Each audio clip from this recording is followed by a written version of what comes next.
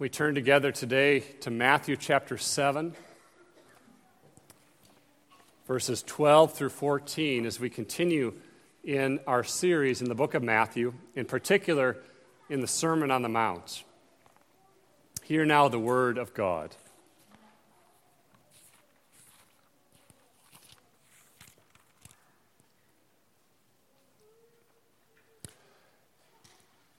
So whatever you wish that others would do to you, do also to them. For this is the law and the prophets.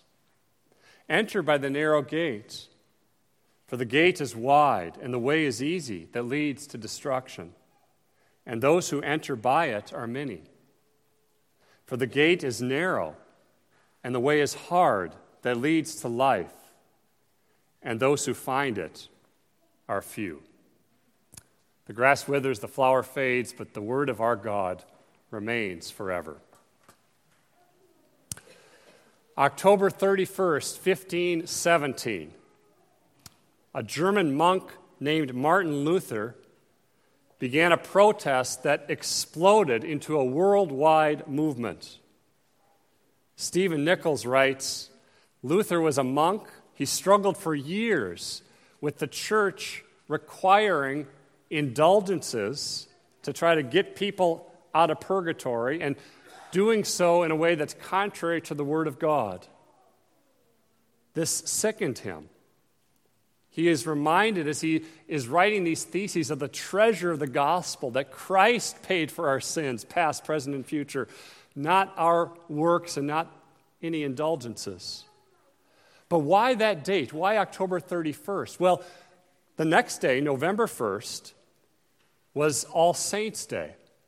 And there was a massive amount of relics on display in Wittenberg, Germany, Luther's home city. And people would come from all over and they'd look at these relics, they'd genuflect to try to get years taken off of purgatory. He was vexed. He wrote the 95 Theses to try to spark a debate in the church, to try to ask the question, where is the gospel here? Let's return to the Word of God here. One of the theses was this: the church's true treasure is the gospel of Jesus Christ. The Reformation was about two things, as R.C. Sproul said: the return of the church to the authority of the Word of God in all of life, and a recovery of the gospel, that it is by the perfect life and sacrificial death of Christ that evil sinners like us can stand before a holy God. Those issues were important back then, loved ones. They were what Jesus was dealing with as well in some ways with the Pharisees in Matthew 7. And because of the perennial authority of the Word of God, they matter for us today. Today we look at two different approaches to life: the kingdom of self and foolishness, the wide road, and the kingdom of wisdom and grace in Jesus, the narrow road, in similar ways that is not entirely unconnected to what was going on 500 years ago. First, what's going on with the wide gate that Jesus talks about? Have you ever been in a plane? You're circling an airport and you're not able to land. And maybe you have to go back to where you came from for a while. Well, as Kevin DeYoung says, Jesus doesn't preach a sermon like that. Maybe you've heard a sermon. You think, land the plane, brother. Finish it. You got to end it sometime. Maybe you're thinking of me in that. Well, Jesus is bringing us to a conclusion of the Sermon on the Mount here. And he's wanting us to reflect on important decisions. Yes, we need to decide, will we follow Jesus? Only because God has first chosen us do we then come to Christ. But we can't just stand there kind of limping between two opinions. So Jesus is about to tell us there's two different trees and two different ways to call on Jesus. There's two types of teachers. There's two builders. There's two ways of life. That's coming at the end of this chapter as you look there. But first, he says, I want you to know that there are two gates and two roads and two crowds. On the broad road, there's a lot of people. On the narrow road, there's very few. And there's two destinies where these roads are leading. So picture this wide gate. Kevin DeYoung reminds us in our day, it would be like a huge neon sign. Think of something that's so enormously big and attractive, it doesn't require a lot of work or sacrifice, that draws you in. It allows you to be who you are. It's the Billy Joel way of life. I don't care anymore what you say. It's my life. Go ahead with your own life. Leave me alone. The days of Judges. Everyone does what is right in their own eyes. Permissiveness. Anything goes. Broad-minded. Self-expression. No restrictions.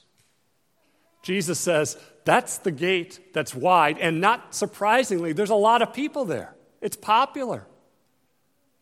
The majority of people in history take this broad road. Even many who initially seem to respond positively to the gospel. On that road, you can take whatever you want with you. There's no limit. Kingdom of self, self-satisfaction, self-righteousness. It's fun. It's attractive. This broad road is seen in false teaching and immoral living. Those are the two big categories. False teaching of the kind that Jesus was addressing in Matthew 7 of the Pharisees. False teaching of the health and wealth gospel. If you have enough faith, then you'll be healed, and then you'll be wealthy, and you got to have more faith, and then everything goes well. No suffering. Live your best life now. It's also seen pastorally in a selfish, individualistic religion. What do I mean by that? Here's what one man says. I'll have God on my own terms. I don't need church. I don't really need to go to church. I don't need to join a church. I don't need to serve in a church. I decide the terms of my relationship with God. It's easy. No sacrifice. No conflict with people. No need to reconcile and see the gospel do its work. Bunyan talked about this. Do you remember Pilgrim's Progress, kids? On the road to the celestial city, Pilgrim, at one point, has a friend join him, but he wasn't a real friend. His name was Pliable. Pliable wanted what Christianity offered. He wanted the good things, eternal life, but he didn't want to deny himself. He didn't want to repent, and he had never really read the Bible himself. He didn't think he had a problem with sin. He didn't realize his true nature. Easy believism, showing an interest in Christianity for a season, but then dismissing it when things get hard. The broad road is the way of the culture. The world around you says, this is normal. This is what we approve of. When you're on Twitter, when you're interacting with friends at work or at college or in your neighborhood, this is what they're going to say is the right road. Pluralism. Imagine a hallway with 1,000 doors. Behind each door is a religion. On the door is the name of the religion, their system of thought, of who they think God is. You've got a door of Islam and Judaism, Buddhism and Mormonism, Scientology and Universalism. There's 1,000 options. What do you choose? What will it take to get to heaven? Most people say it doesn't matter. Choose whatever religion you want, whatever door you open. And you'll get to the same place as long as you try hard, as long as you're a good person. Most people don't think a lot about an afterlife, if they think there is one. But they do think they're confident that they'll go there if there is one. They're more concerned with paying bills and saving up money and their kids, and they're not really thinking about what happens when they die. So whatever door they end up going into will get there, and maybe it's nothing. Maybe it ends in absolute nothingness at all. Just do what's in your heart and try your best. Bunyan talked about this in Pilgrim's Progress. As Christians on his journey, do you remember he sees two men tumble over the wall? They are formalist in hypocrisy. They challenge Christian, who said, you can't go over the wall, you got to go through the narrow gate. They say, well, if we get in, why does it matter how we get in? You take the gate, we take the wall. Doesn't matter. How dare you say Jesus is the only way? There's so many different ways. The implicit idea of the broad road is that it imposes no boundaries on what we think. One philosopher says the truth is what our peers let us get away with. So there's ideas that one community thinks are true, and if that works for you and your friends, that's great. And if another set of ideas works for them and their friends, that's good too. D.A. Carson has spoken to these things so well. He wrote a book called The Intolerance of Tolerance, saying there's a genuine intolerance of all who hold fast to their beliefs. In the name of tolerance, people are extremely intolerant of anyone who holds to the truth of Christianity. For example, say you're talking to someone, this man says, we can't know anything definitively. The man who says we can't know anything seems surprisingly confident that we can't know anything. Carson wrote that in 2012. We're not living in 2012.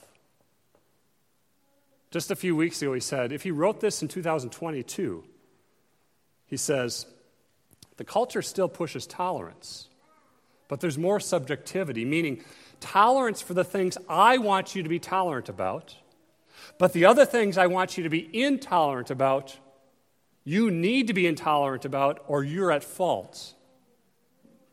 You think that doesn't make sense? That's his point. We live in an intellectually incoherent time. Confusion.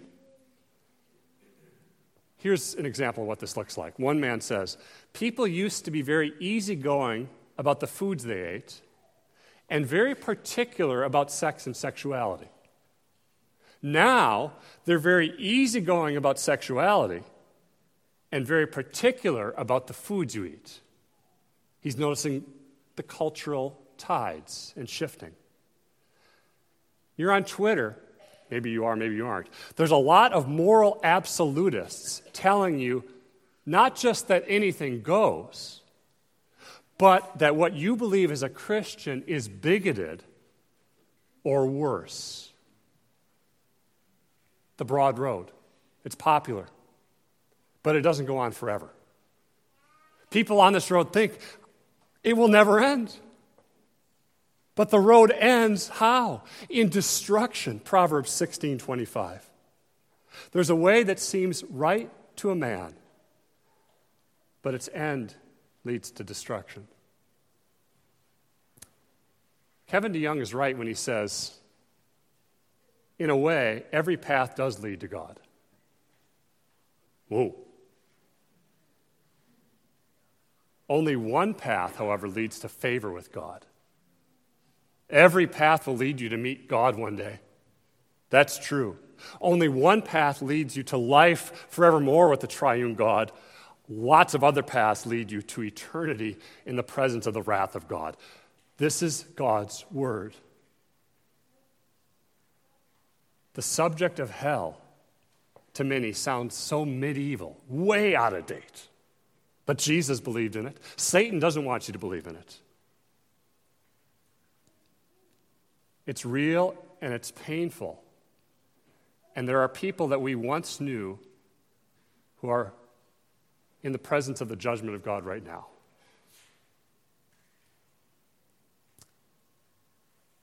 Hell is not a place to have fun and party with your friends. It's pain and despair, fiery darkness, burning without light, terror, weeping, gnashing of teeth, in a lake of fire, and anguish and affliction. After death, a great chasm is fixed between heaven and hell. You cannot cross over from one side to the other. There's no working your way out of it. There's no chance of repentance. There's no purgatory. There's no mercy. It's not like you can switch your major in college. You kind of change paths. No, it's fixed. And the pain from the lake of fire will never end. There's no annihilation. The smoke goes up forever. There's no repentance. It's a place of sin. It's filled with people who in their minds still think they are number one. Let him who is unjust be unjust still. Beloved, we will spend eternity in the condition in which we die. If we die in Christ, we will spend eternity with him. If we die outside of Christ, eternity is spent in the presence of the wrath and judgment of God.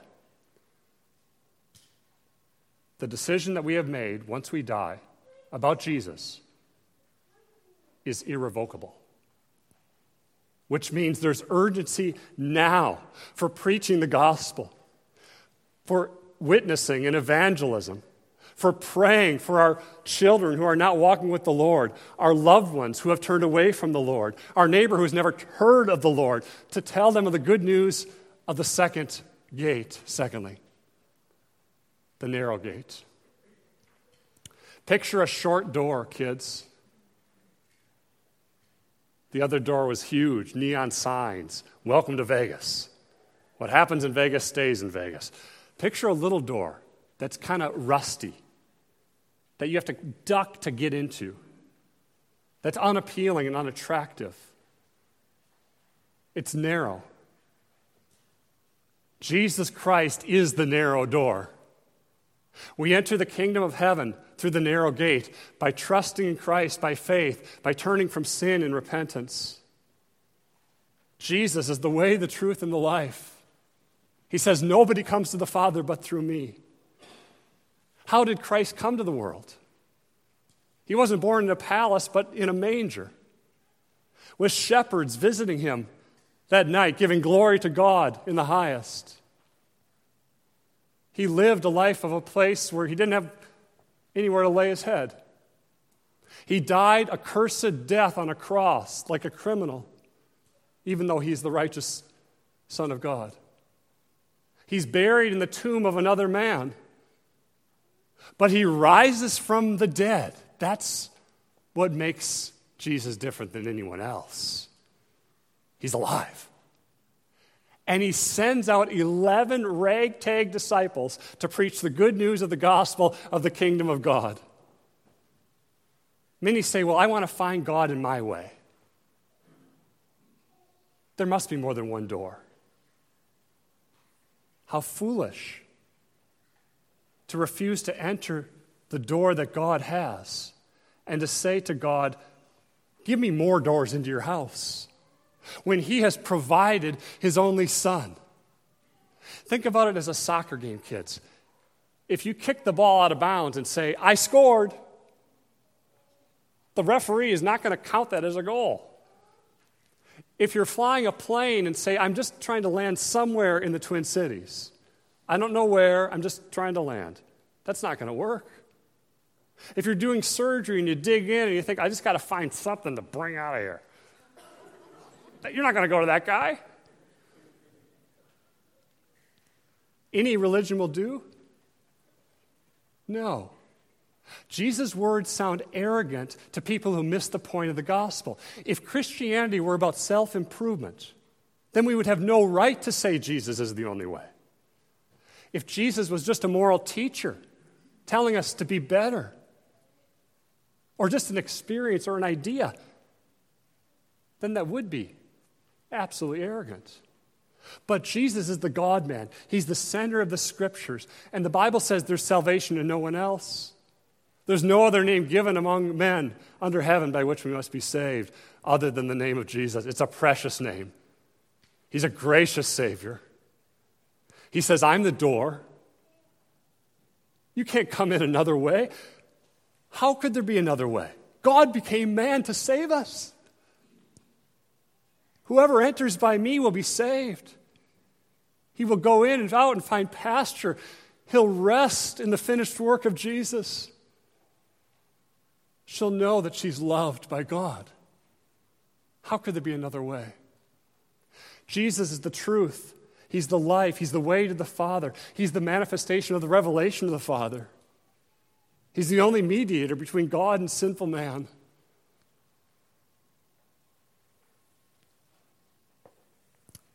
There's one narrow door to salvation open to all who repent and believe. What did he do? Why is he not only unique in his person, but also his work? The gospel says that Jesus is the righteousness of God revealed from faith to faith. The gospel is the power of God into salvation. And there's a righteousness we need to be accepted by a holy God. Martin Luther wrestled with that. He realized, I'm not righteous. God is holy. He's perfect, and I'm not. His standard is unachievable. I'm a rebel. I deserve the judgment of God. Luther tried to attain the righteousness of God, remember? He beat himself up. Maybe you've tried to do that. If I'm hard enough on myself, maybe that will make God love me. No. If I'm prideful enough and achieve enough, maybe that will do it. No. If I look at the relics, that's what Luther thought. Literally, there would be pieces of straw from Jesus' manger. It's not real, but that's what they would have, saying, this is a straw. Or this is a piece of the burning bush from Exodus. Or come and look at a piece of Jesus' beard. This was going on in these days in the 1500s. No matter what he did, how hard he tried, Luther said, the righteousness of God condemned me. I began to hate it. I began to hate this God. Maybe that's where you are today. Until Luther said, I saw that the righteousness God demands in his law, he provides in his Son. Romans 1 was the text, 16 and 17. Jesus is the gospel. Jesus is the righteousness of God. Imagine a dialogue between the law and a sinful man. Machen, one of the teachers of the church, said this. Man, says the law of God, have you obeyed my commands? That's the law speaking. No, says the sinner, I've transgressed them in word, thought, and deed. Well then, sinner, says the law, have you paid the penalty that I pronounced on those who disobeyed? Have you died in the sense that I meant when I said the soul that sins should die? Yes, said the sinner. I've died. That penalty that you pronounced upon my sin has been paid. What do you mean, says the law? By saying you have died, you don't look as if you're dead. You look as though you're very much alive. Yes, said the sinner, I've died. I died there on the cross outside the walls of Jerusalem. For Jesus died there as my representative, as my substitute. I died there as far as the penalty of the law was concerned. You say Christ is your representative and substitute, says the law? Then I have no further claim of penalty against you. The curse that I pronounced against your sin has been fulfilled. My threatenings are very terrible, but I have nothing to say against those for whom Christ has died. God has justified the ungodly. Praise be to him. What does life look like for you on this narrow road? Jesus says, Matthew 7:14, it's hard. Sacrifice, suffering, persecution. People will say that's not normal. It's not popular. When you're confessing Christ as your Savior and Lord, you may find yourself a tiny minority among friends, at school, in the neighborhood, at college, at work, in the world of academia. We are saved by grace alone, through faith alone, in Christ alone. But saving faith is never alone. It's always accompanied by genuine repentance. The narrow gate is about entering eternal life. We can't take the baggage with us. We don't grab a U-Haul and put everything in and say, it's all coming. Not of our old life. The tiny gate is a metaphor for the Beatitudes. Few people are willing to confess, I'm a sinner. Few people are willing to be humbled, and only God's grace can do it by the Spirit. Death to ego, death to pride, it's narrow. Deny yourself, Jesus says. Take up your cross. Follow me. It's a hard life, but it's a life of prayer and dependence upon God. We are beggars in search of bread. Christ is that bread. And Jesus says, like we saw last week, persist in asking and seeking and knocking. Keep short accounts with God. Loved ones, one of the burdens of the elders and I is that we would continue to grow as a people of prayer together. We need to keep short accounts with God and with each other. The closer we get to God, the closer we'll be to each other, and the more we'll see each other in the light of His grace. Only the person who sees he's a beggar before God, that he's an heir of the grace of God, will be set free from self-centeredness. To put others first. To do to them what we would appreciate receiving from them. Do you see what Jesus says in verse 12? Life on the narrow road is the golden rule. This has been twisted. Kant, Confucius, Hillel, Buddhism, all sorts of people have taught something of this. Just get along. Have a more peaceful life. That's not what Jesus is saying. He's saying, therefore, as a citizen of the kingdom of heaven, a heavenly, Christ-centered, covenantal ethic because of the gospel, how do you live to glorify God? Not just get along. The golden rule is not the gospel. It's neighbor love. But in light of the gospel, in light of all that you have in Jesus, live this way by the Spirit. Your heart's being changed. Jesus has created a new people with new hearts. Jesus says the golden rule is the law and prophets. Do you see that? Verse 12. Meaning the whole Old Testament points to Christ and His kingdom that He brings through His life, His death, His resurrection. Christian living now is, how can I treat others in a Christ-centered way? We need help.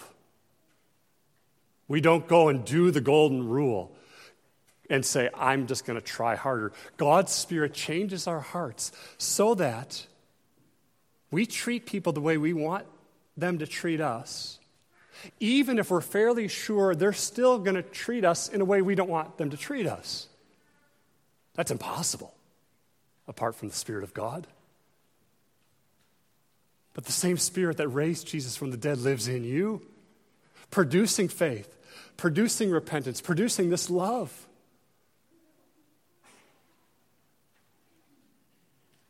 If you like being loved, love. Do you like being heard? People listening to you? Listen to them. Do you like being helped? Help and serve them. Those who are not Christians taught a different version of the golden rule. They framed it negatively. Don't do what you don't want others to do to you. Jesus says, no. I'm flipping this around. Treat them as you would wish that they treat you. You say, well, I'm going to get my heart broken. People are going to hurt me. People have hurt me. C.S. Lewis. To love at all is to be vulnerable. Love anything, and your heart will be wrung and possibly broken. If you want to make sure of keeping it intact, you must give your heart to no one, not even an animal. Wrap it carefully around with hobbies and luxuries. Avoid all entanglements. Lock it up safe in a casket or a coffin of your selfishness. But in that casket, safe, dark, motionless, airless, it will change. It will not be broken. It will become unbreakable, impenetrable, irredeemable. To love is to be vulnerable. God, may you equip us here at Emmaus Road. Where do you stand, loved ones? What do you believe? Eventually, the narrow gate will no longer be open. The door will be shut by your death or by Jesus' return. There's no purgatory. There's no second chance. There's no preaching of the gospel in hell. Today is the day of salvation. Jesus says there'll be surprises in heaven. That someone will say, "What are you doing here?" And they'll say to you, "What are you doing here?" Now, it's not presumptuous to have gospel assurance that you're going to be with the Lord one day. Assurance of salvation should be the possession of every true believer. So don't sit here and think all those that I think are saved are lost, all those that I think are lost are saved. Jesus doesn't say that. But he says the person who expects to be there, expects and thinks they deserve salvation, that person is in danger. One of the marks of a believer is an overwhelming sense of our unworthiness, of our need for Christ, our need for grace. We enter this narrow gate personally by trusting in Jesus alone for our salvation, by daily living a life of repentance, turning away from our sin, not relying on our performance. Do you know Jesus? Or as the Bible also says, does God know you? Those whom he foreknew, he loved, he predestined to be conformed to the image of his Son. The two roads are not endless. The narrow road leads to life, the consummated kingdom of God. That's where the road is headed. For the Christian who has entered the narrow gate, everything is moving forward to the return of Jesus and joy forevermore and pleasures forevermore with the Lord in a new heaven and new earth.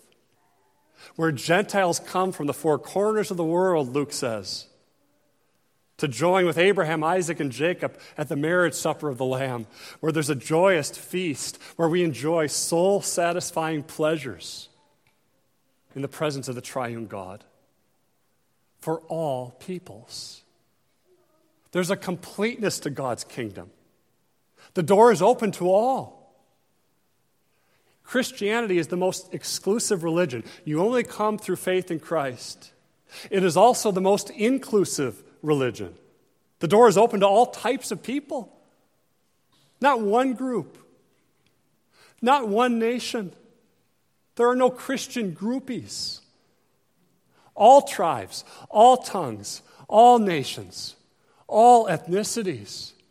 Worldwide, the gospel goes from nation to nation, from generation to generation, from those who are old and near death to those who are just beginning their earthly pilgrimage.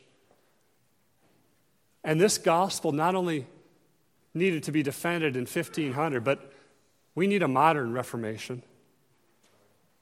We need a recovery of the person and work of Christ today. We need spiritual courage today. We need an army of courageous Christians to arise. We need courageous teenagers, like King Josiah and King Edward VI, who for the glory of God stand on the truth of God and do not cave in to the idols of the culture, but by the Spirit of God tear them down. We need courageous women like the two Margarets, the martyrs in Scotland in the 17th century, who one man says would rather die a watery death than dishonor Christ as the head of the church. We need courageous men like the Oxford martyrs, Latimer, Ridley, and Cranmer, who bravely endured the fire for the sake of the truth during the persecution of 1555. We need courageous pastors and elders and deacons. We need courageous preaching of the word, a sincere walk in godliness, reaching out to the lost.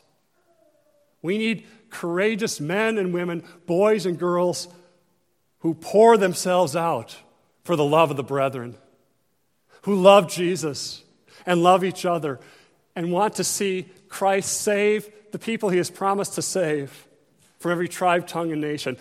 Right now, Christian, ask the Lord for spiritual courage.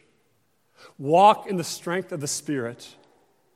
Pray that God would raise up a new generation, kids, you and those coming up, of courageous Christians. O church, arise and put your armor on. Amen. Let's stand and sing together those very words. The hymn, O church, arise.